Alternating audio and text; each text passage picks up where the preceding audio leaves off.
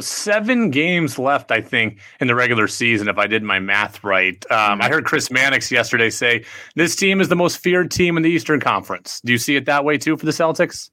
Well, again, if at full strength, I think so. I mean, they've got as deep a starting five, heck, a rotation, really, as a 7-8 man rotation as anybody in the NBA, certainly in the Eastern Conference. As you can quibble over whether you want to put Jayson Tatum individually at the level of, Giannis Antetokounmpo, or whether you want to put Tatum and Jaylen Brown together at the level of, Kevin Durant and Kyrie Irving, or James Harden and Joel Embiid. But again, just sort of top to bottom with what this team is when healthy, they have been a juggernaut over. This is not a small sample size at this point. This isn't like, we're talking about a 6-11 of 12. They've won 12 or what is it? I'm trying to 21 of 24 or 24 of 28. That's what it is. 24 of 28. So this goes back a few months at this point. This dominance that we've seen from this team really almost all season long defensively, but especially since the start of the new year, they are far and away the best defensive team in the NBA. And offensively, they during this stretch have been one of, if not the top teams in the NBA. The whole good defense leads to good offense adage, and they've been incredible. They've been incredible. So I absolutely believe that there's nobody that. Again, if you have Rob Williams, you have everybody else out there, and I know Jaylen Brown, Jayson Tatum, they're a little bit banged up at the moment too. But if you have everybody out there as they did starting yesterday's game against Minnesota, then you have a team that is just right now, nobody wants to mess with this team. In November and in December, every day I'm on our news program and I'm giving the updates and I'm playing highlights, et cetera. And the Celtics are win one, lose one, win one, lose one. And they're 17-19 and they're 15-17 before that or something. How did we go from that inconsistency to what we've seen over the last 3 months? So I think it's multifaceted, and you can put them in whatever order you want to put them in. But I think there was a total buy-in on defense. I think that you fast forward a little bit to the trade deadline. I know this run began a little bit before the trade deadline, but you go to the trade deadline and you just sort of rework the personnel a little bit. You get rid of Dennis Schroeder, Josh Richardson, Enes Kanter, guys that, weren't perfectly fitting the way that you wanted to do things with a defense first mentality. No slight on Richardson, by the way. He was actually playing very well. But you bring in someone who's just a lot more fluid on the offensive side of the ball as well as defense in Derek White. You bring in, obviously, Daniel Tice. People kind of laughed at that move at the time. But, you compare him versus what you were getting out of Enes Kanter. Tice is playable. Kanter was not. And Tice knows the system, and he's a good, strong defensive player. Not going to give you a ton on offense, but he fits what Ime Udoka's system calls for. And then you start to get Jayson Tatum's shots falling. He got off to just such a putrid start the year in terms of, his offense, and he was shooting a career worst rate. He was, by his standards, I'm not going to say he was terrible, but by his standards, he was very, very bad compared to what we've seen. And I know notoriously or historically, he is a second half player. Well, we have certainly seen that. He is hitting shots at a ridiculous rate at this point. Others have been as well. Peyton Pritchard goes from, DNP CDs to actually having a role in the rotation with Schroeder gone. He's shooting lights out. He's top 10 all of a sudden in the NBA in 3-point percentage after getting off to a really cold, sporadic start to the year. And all of that you combine with just the fact that they got healthy. I've said it to you. I've said it on my podcast. I don't know how many times. Like, could we please, for the love of all that is holy, just get a sustained stretch of health for this team? I'm not calling for anything special to happen. Let's just get these teams healthy, because over the last couple of years, really going back to, you can go back to when like Isaiah Thomas went down at the end of his final year in Boston and all the way through, whether, injuries to Kyrie Irving, Gordon Hayward, multiple times, including 5 minutes into his Celtics career, on to Kemba Walker, Jaylen Brown at the end of last season. You had multiple injuries in the bubble. Again, Walker and Hayward. They're just, last year, this team was hit harder than anybody else with COVID. There have been so many different kind of what people, might want to call built-in excuses, but there have been so many things that just make you point to, we don't know who the hell this team is. We don't know what they are capable of. Could we at least just see them all on the floor for a few weeks?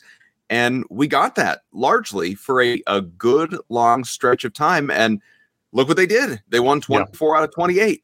Adam Kaufman, WBZ News Radio in Boston, and the Celtics Beat podcast here on the Brady Farkas Show on WDEV, AM and FM, and WDEVradio.com. I'm not asking this from the who would you start your team with or who would you rather have for the next 5 years kind of thing or whatever that we usually hear people ask. But when it comes to Tatum, in comparison to other young superstars in the league, where does he rank for you in terms of players you just enjoy watching play? It's really funny the way you framed the question, because I've had that conversation with a lot of people lately. Obviously, being a Celtics fan and follower and person with a podcast, I love Jayson Tatum, and he's young. He's 24 years old. He's already he's been to NBA All-Star Weekend 5 times, 3-time All-Star, 2-time starter. He's statistically speaking setting records left and right, doing things that we haven't seen since Larry Bird, doing some things that we haven't seen ever in the Celtics organization. He and Jaylen Brown, both for that matter. Obviously, I love Jayson Tatum. I do think, though, if we're framing it the way that you framed the question, who do I enjoy watching more? I think he's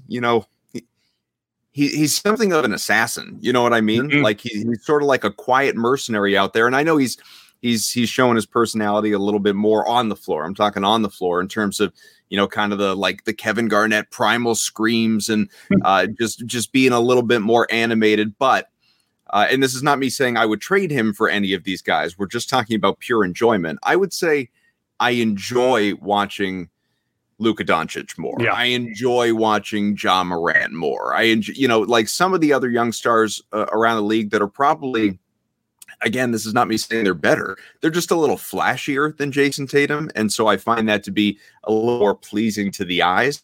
But Tatum is an unbelievable player. I mean, truly, he is a budding superstar. He is going to be a superstar. He's arguably a top 10 player in the league right now. I believe he'll be top 5 at some point. You could say he's playing like a top 5 player at this moment. I still wouldn't call him a top 5 player, but he's playing like a top 5 player. I do think, though, at some point in time, when he does what he's doing right now, over an entire season, that to me is what's missing. You need to see it for a whole year. When he does it for a whole year, he'll be a top 5 player. He will be a guy that, will be not just in the sort of the periphery of the MVP conversation. He'll be a legitimate most valuable player candidate, and I believe he will win the award at some point in time. If he's a Celtic for a long time, dare I say his entire career in this, in this era of players that just don't do that anymore. Certainly, he's got a strong potential to win championships, and that name, the number is going to go up in the rafters. He is an excellent player, but he's not necessarily the first one I'd choose in terms of enjoyment to watch.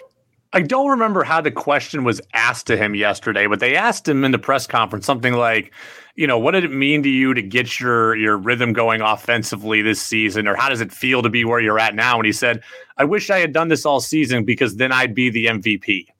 Does it bother you that was at the forefront of his mind and not some kind of team-oriented goal here on the day they get the East number one spot right now?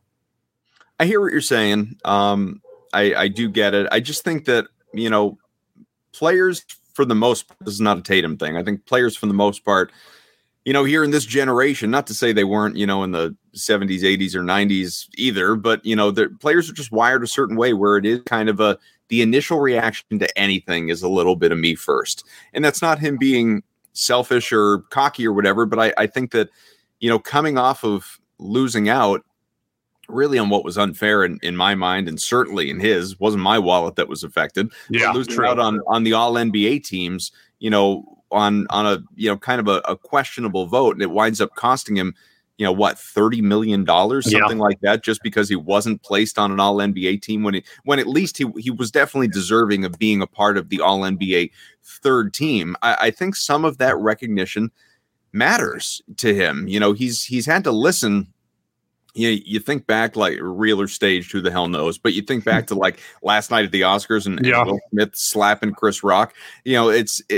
His whole acceptance speech was about, alluding anyway. He made it about King Richard, but he alluded to the fact that, like, hey, I've been in this business for decades, and I've had to hear a lot of crap. I've had to hear, and maybe it just snapped. Well, Jayson Tatum, in his very short time in the NBA, has had to hear a lot of, he's not a leader. He and Jaylen Brown can't coexist. He cares about himself and his stats more than he does about winning, and he's not all NBA, and he doesn't deserve that money, and all this stuff that I think that, some of that just emotionally had, and he's 24, he's a kid. How does that not, some of that stuff not strike you at times? So I'm sure that for him, part of it, and like you, I don't know exactly how the question was asked either, but I'm sure he's sitting around like he's listening to him getting MVP chance in Denver when you have arguably the MVP on the other side, certainly the reigning MVP, but in my mind, also this year's MVP in Nikola Jokic. He's probably sitting there saying, man, I mean, if I had been doing all year what I've been doing just the second half of the year, I would be a guy that would be the most valuable player of this league. You still have some people saying they were 11th in the East. If they finished first in the East, ahead of Embiid, ahead of Giannis, the turnaround they had, led by Tatum, statistically what he's doing, he should be the most valuable player of the league. I'm not going to go that far, and I don't think it'll be, ultimately the votes will be tallied that way, but you can understand a little bit of why he feels as he feels. Adam Kaufman, WBZ News Radio in Boston, Celtics Beat, the podcast. Go check it out. All the insight on your C's who are rolling right now, 6 straight wins heading in to Toronto tonight. Adam, we'll talk again soon. Look forward to it.